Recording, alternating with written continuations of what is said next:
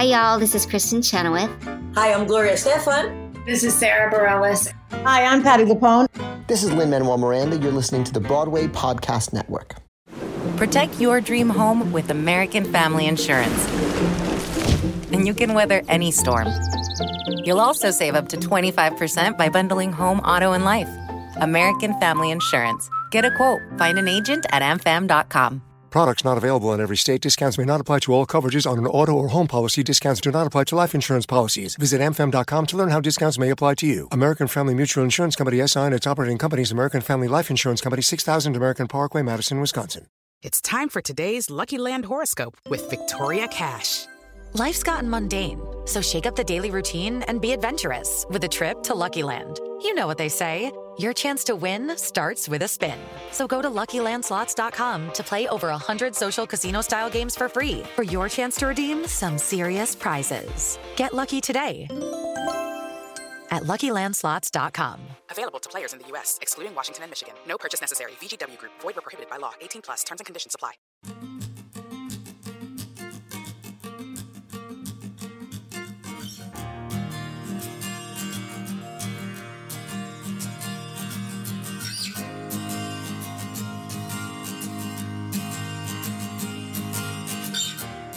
Hi, John Schwab here from Curtain Call, and welcome to episode 145 of the Curtain Call Theater Podcast, the podcast that brings you backstage as close as you possibly can be, often while the shows are actually happening, to meet the people that make that theater happen. Just a quick reminder that you can download and subscribe to the podcast from the Apple Podcast app or from iTunes. That way your feed will be automatically updated when we release episodes. But you can also listen to us on many other fine podcast streaming services such as Stitcher and Google Play and others like iHeartRadio. Please rate and review our podcast if you have a spare 30 seconds and help us reach more theater lovers out there around the globe. And now for this week's episode.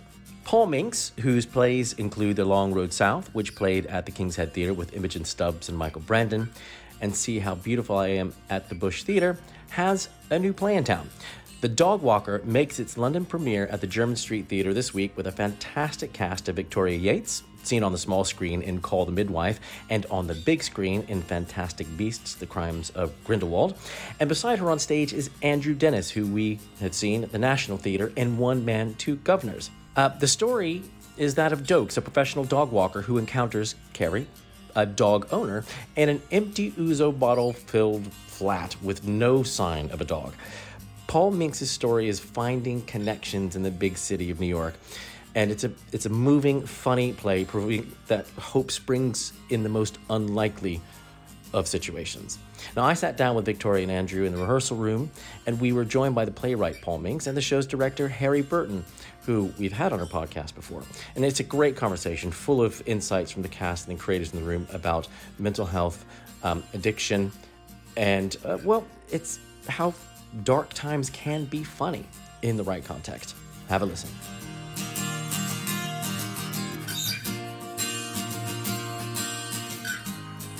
I'm Paul Minks, and I am the writer. I'm Victoria Yates, and I play the part of Carrie. I'm Andrew Dennis, and I play Herbert Dokes. And I'm Harry Burton, I'm directing the play. It would be remiss of me to fail to ask about what this play is with the writer here, but I almost want to ask of the people who are in it, like what it is to you. I will get to you.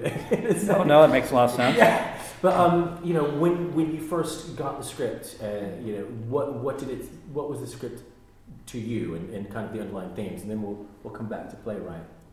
Well, for me, it's a woman who's struggling with addiction and trauma, and it's really about connection, about how in a big city, the importance of connecting with someone, compassion, what happens when people, suffer from loneliness, and when people fall through the cracks.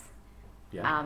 And that really, when I read it, I just thought, I always think when I'm walking up and down the street, someone's going through that right now, and they're completely isolated, and they don't know how to get themselves out of it, and how being witnessed and seen with exactly where you are right now, and how they both in this place see each other at their worst, and they're going to get each other through it. That's what I felt when I first read it. Yeah. With when I first read it, there were a lot of residents of the failing to re-establish, a stranger failing to re-establish themselves in a new land. You know, my parents came over from Jamaica, very, educated and affluent background, and when they came to England, they had to start at the bottom of the rudder. And Herbert Oakes has a similar passage. You know, he's very bright at home. He's an academic man, but the only job he can get settling in America is walking dogs, and he's also a janitor. Right. But a custodial engineer. That's what we call them. Yeah, absolutely. And it's what struck me when I read it was the keeping up of appearances when everything else is in bad shape, and it really struck me. It's with regards of just the familiarity of it, seeing my own parents when growing up in the 70s, and my mother now, after struggling for so long, lives in Germany and has done for 40 years because she was given an opportunity in Germany where she was allowed to succeed. Wow. So again, there was lots of resonances. It resonated with things not pretty close, but just a familiarity. And also, it's a great read. Yeah, it's a brilliant read. Always. Yeah. Now you receive things, and you think, I'll read it. Okay, right, let's read. I'll read it one at a time, and then before you know it, 2.5 hours later, or an hour later, in this case, you've gone through the whole thing, and you then start thinking, oh no, okay, I've already got too attached. If they don't want me, I'm not going to go and see it because I'll just be sitting there going, I wouldn't have done it like that. And so, because it was an instant. I'd love to do this. Same here. I'd love to do this. I love the honesty there because any actor that says they don't do that is lying. Completely. Never win that person. Completely. Never. I don't think I've ever been to see a show that I really wanted to be in. Just because. I'm totally honest that way. And is that the kind of vibe you're looking for when you wrote it? Is that the intent? I mean, it sounds very, very much like today and what people are talking about. And the media is the mental health, and also with the Windrush scandal here, like it's very immediate and can grab onto this quite easily. Well, it's interesting because with watching these rehearsals, you sort of live your past life, right? You also live all of the rewrites. Because you sit there and you go, was that in this version or was that a previous rewrite? Anyway, yeah, it's been a wonderful experience from that perspective, watching it come alive, because I've lived with the script for a long time, like 20 years. Okay. Wow. And it's gone through many permutations, much like I have. But it started in. I wrote a version of this in the 1990s where Carrie had AIDS. And I was living I was living in New York City, living through sort of the what was left of the gay community, and at the time, and all of the anger, that was there. The downside of that was a bunch of anger doesn't always make for good drama, right? So there was a woman who lived across the street. Actually, I don't think I've ever told you guys this. There's one who lived across the street from me when I lived in New York, and she was homeless, and she had worked out an agreement with the Chinese Laundry where she worked that she could live under the stairs there, just so long as each morning when they opened the Chinese Laundry, she was gone. So she would then walk the streets and just rant. She had this sort of rant. I sort of tracked all of her various, rants as time went on, but I got to wondering, watching her, what that was like. What her life was like. And Carrie is much more functional than this person was. But it's sort of a lot of things came together, right? And many drafts later, we have this version, which I think is by far the best. So. Right. It hasn't been an iterative. I'll bring you in here. Like I know you you're very picky when it comes to scripts. You're very choosy, which is good, which is rightly so as a director. You've got to absolutely fall in love with it, not judge the characters, and not, there is a huge weight on a director shoulder. You're going to go, as hard as this script may be, you are very clever in your picking material, and do you see that in it? How did you kind of come to grab onto this play? Well, because you and I have done a play together before, that for some reason I'm only drawn to and suitable to direct plays where essential human extremes are pitted against one another, and the audience goes on that journey with the characters. I watched some Beckett last night. It was beautifully done, but reverential, and the life for me.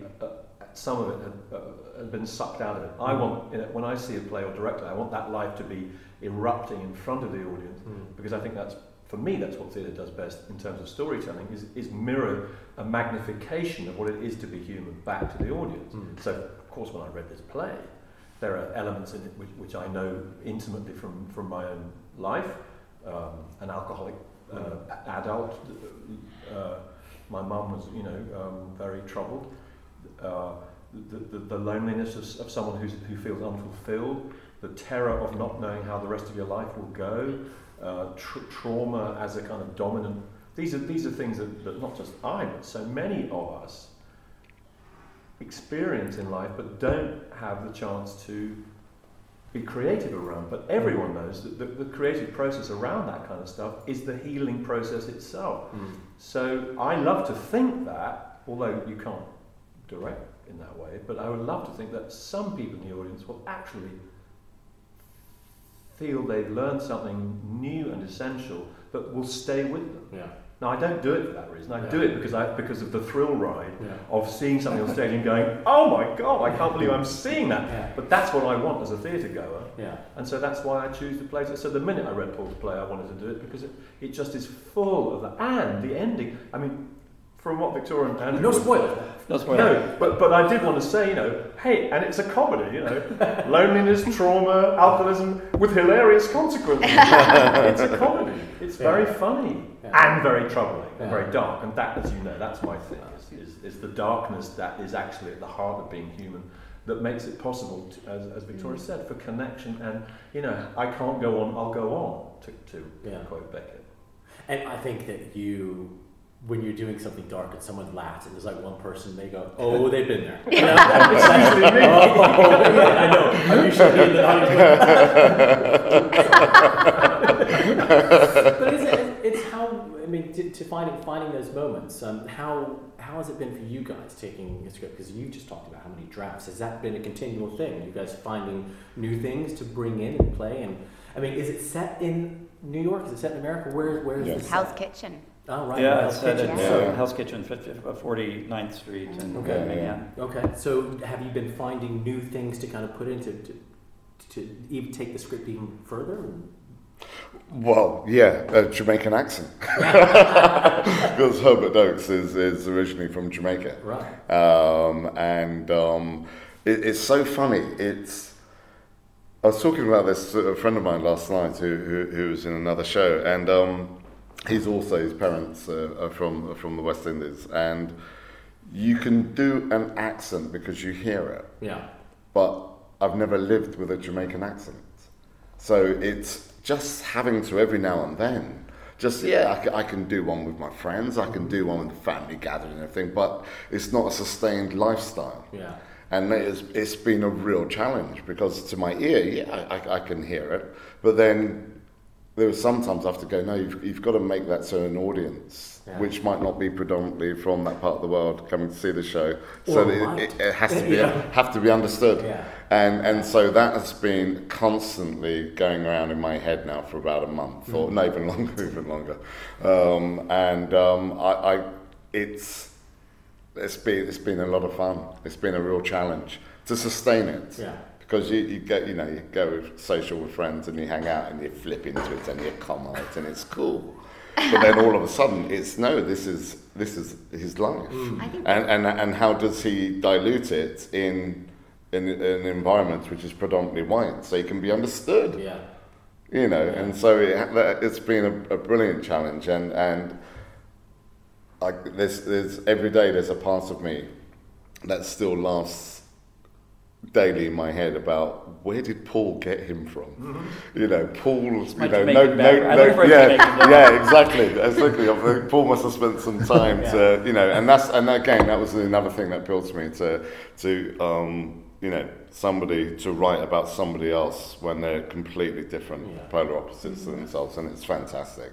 And again, that was another grip of going, wow, you know, it's not often that somebody will sit down and go, you know what, he is from Jamaica. Yeah. He has to be from Jamaica. Yeah. And that can only be, you know, credited and loved. Yeah. Brilliant. For me, it's the emotional stamina of this play. I completely connected with Kerry to begin with, and I felt like I could hear her. You know, when you read a script and you're like, I know her, I know this person. I was like, I'm going to play this part. It feels so right. But she's, you know, 8 people in one. It's massive shifts all the time. She's very witty. Joan Rivers, very funny.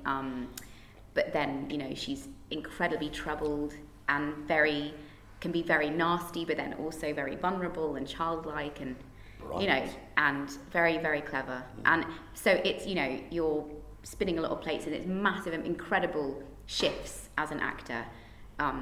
And so that, you know, for me, that's been, you know, it's an incredible piece of text. And I love the muscularity of the language.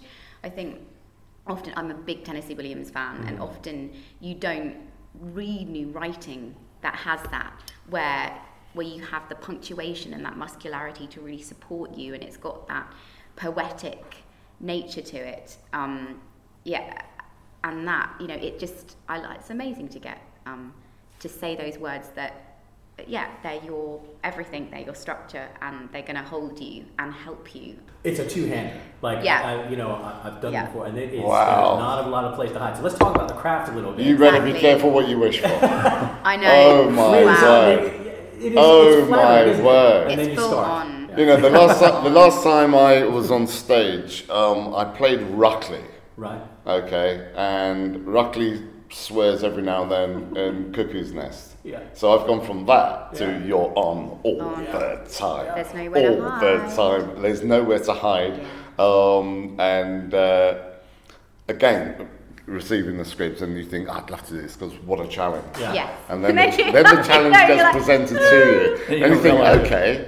And you think, I think I need to get back on a cross trainer. Yeah. I need some fitness here. I need some stamina because, you know, we met up before Christmas and had a read through. Yeah.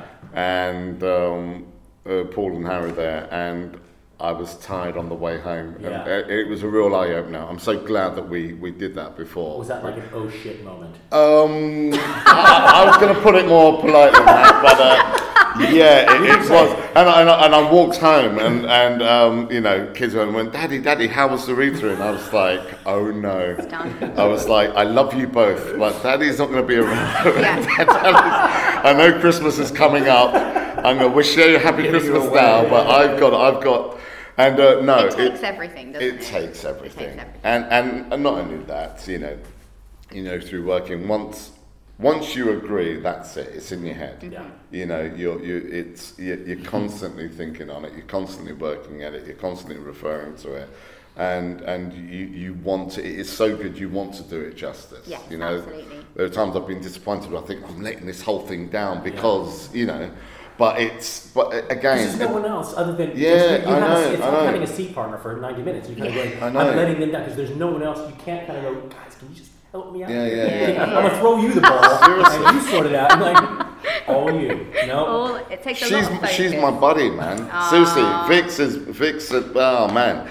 Just because it's enormous. Yeah. The play itself isn't that big, but as Vic said, there's so much that goes on. Yeah.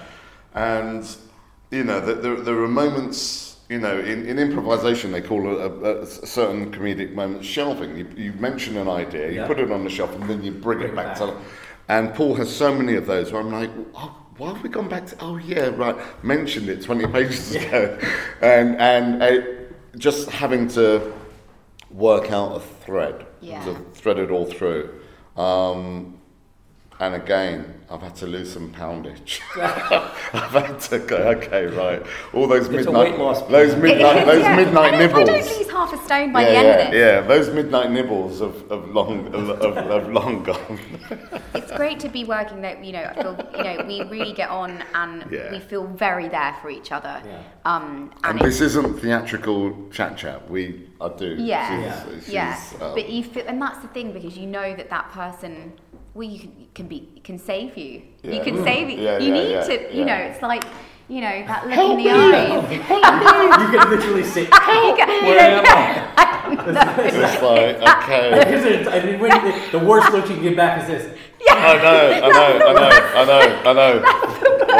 Or she'll offer me the dog. Just grab the dog. That is not what I wanted. That is not the right lifesaver. And what I like about this is it's such an amazing mix of, it can be quite slapstick humour, very witty, with this darkness. And I love that when you go and see a show where you sort of keep going in and out of, what is this? And it kind of can really open up the audience, I think, because they think it's one thing, then it's something else. And so all their armour starts to go. And so by the end, they're really open. And I think that's what's also really enjoyable. You don't know what it is. What it is at the end isn't what it is at the beginning. Great. Yeah, absolutely. It's a new play, so we actually, until we have an audience, we don't know what we've got, because they'll teach these guys how to play the rhythm of it, and you know what that's like, that exciting moment at the end of rehearsals where you realise you're literally going into the darkness, but more is about to be revealed, and that's where you find us today, pregnant with possibility, but actually we're now very close to needing an audience to do the next phase of development. But that's a great place to be. It's a great place to be. It's also, I think it's that moment when you go, okay, we know, we're hitting the marks, we're hitting the emotional marks, we have it is. Now, what do we want the audience to get out of this? Absolutely.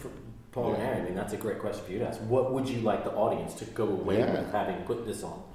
Well, actually, what you just said that reminded me, I've been away for a couple of days and came back and saw it yesterday, and I actually started laughing. And I know when I'm laughing at my fabulous jokes. He said with the greatest humility, or lack thereof, that they're hitting the marks, right? So I can tell the humor's there, right? So that's always a good sign for me. But what do I want the audience to take away? Oh, I don't know. Harry, what do you want? It's very hard for me to talk about my own play that way. Of course. But what I want is for the audience to take away the characters, you see. That's what the wonderful thing about acting, which is the magic that never fails to, when it arrives, if it arrives, please God, is that these characters are now running them. That, the characters become presences. They actually take on active life and so forth. And so it's these actors' work, but the characters are roaring through them, and they're roaring towards the audience, and that's what I want people to take away. Is this feeling of, I've just met two incredible, larger than life people, with all the attributes of a real human being, and go out, and live their lives accordingly. We're in a time where we don't need people living small lives. We need people to step up and face up to whatever the issues are, and move through them into healing. And then the minute you've done something tricky in your own life, you've got something you can give away and share with somebody else. And I think that is in Paul's play. It is a very optimistic ending, not romantic, but the possibility of connection between people who thought that had gone forever, and that nothing could change the darkness that has settled on them. And this play says, no, never give that up. Never forget that anything's possible if you're a human being. But to be a human being, you've got to be vulnerable and be open. They don't get married? That's the second. That's the dog walker. Ding, that's the ding. Yeah, that's the sequel. Yeah. Absolutely. Yeah. If you want that, go see Doug. Spoiler alert. coming near you soon. Yeah. We're doing 101 rescue dogs. Yeah. Also, for me, one of the things, like a lot of people, especially, I don't know, we're talking about this, whether in the UK it's more, that people are very judgmental about addiction. Yes. And it doesn't, it's still all to do with a weakness of character. Yeah. And that was a really big thing when reading this play, that as we go through the play, people start to see themselves in Kerry, and then it could happen to them. Yeah.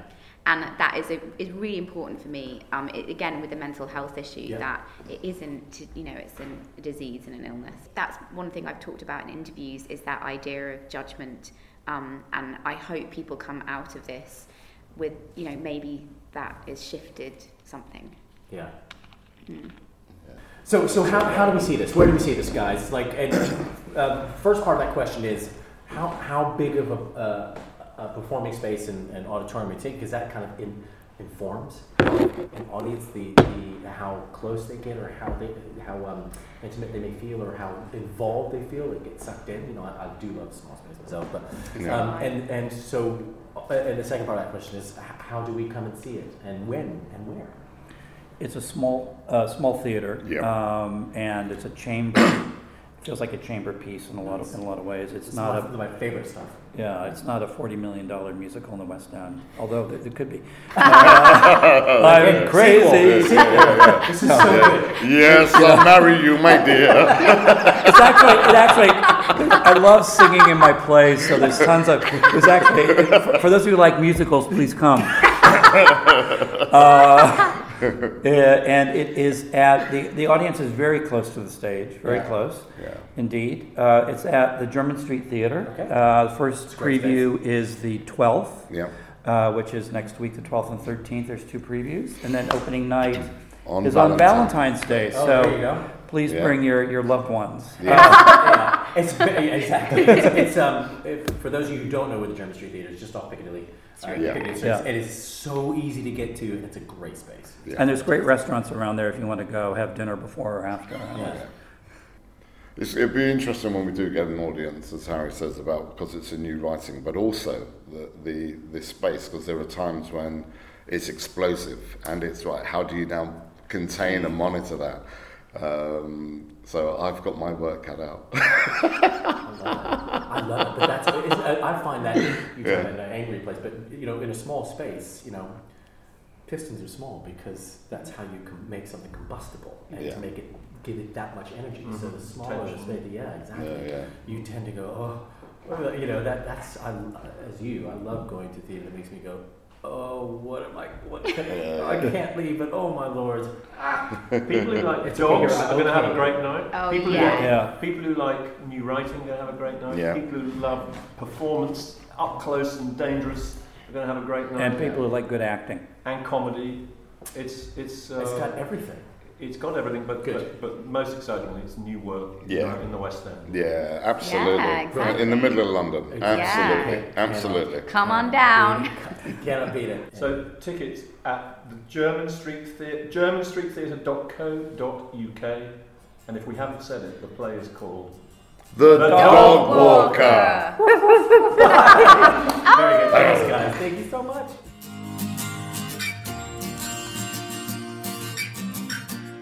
Victoria Yates, Andrew Dennis, Paul Minks, and Harry Burton, the company behind The Dog Walker, playing at the German Street Theatre. Now, before I go, just a few housekeeping bits and pieces. If you are a theatre professional, head on over to curtaincallonline.com and sign up for a free profile page. All you have to do is create an account with an email address, make up a cool password, and away you go. You can follow us on all the socials, Twitter, Instagram, and Facebook at Curtain Call, and you can follow me at John Schwab. We'd love to hear from you. If you have any suggestions or feedback from the podcast, get in touch with us via any of the social media platforms I just mentioned, or write to me personally at john@curtaincallonline.com. It just leaves me to say a huge thank you to Paul Minks, Harry Burton, Andrew Dennis, and Victoria Yates. Catch them at the German Street Theatre in The Dog Walker, playing until the 7th of March. Thanks for listening to the Curtain Call Theatre podcast, and I will catch you all next week. Bye.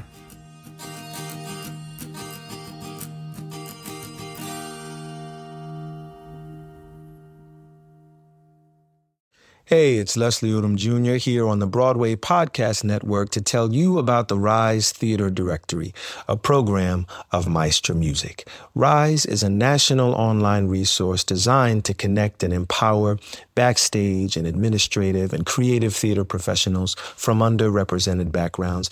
If you work or aspire to work in the theater community, this can help you find your next project. And if you hire theater professionals, search the Rise Theater Directory to find your next team. Create your profile now and get more information by visiting risetheater.org. That's theater with an RERISETHEATRE.org, because only together we rise. It's time for today's Lucky Land horoscope with Victoria Cash. Life's gotten mundane, so shake up the daily routine and be adventurous with a trip to Lucky Land. You know what they say, your chance to win starts with a spin. So go to LuckyLandSlots.com to play over 100 social casino-style games for free for your chance to redeem some serious prizes. Get lucky today at LuckyLandSlots.com. Available to players in the U.S., excluding Washington and Michigan. No purchase necessary. VGW Group. Void where prohibited by law. 18+. Terms and conditions apply.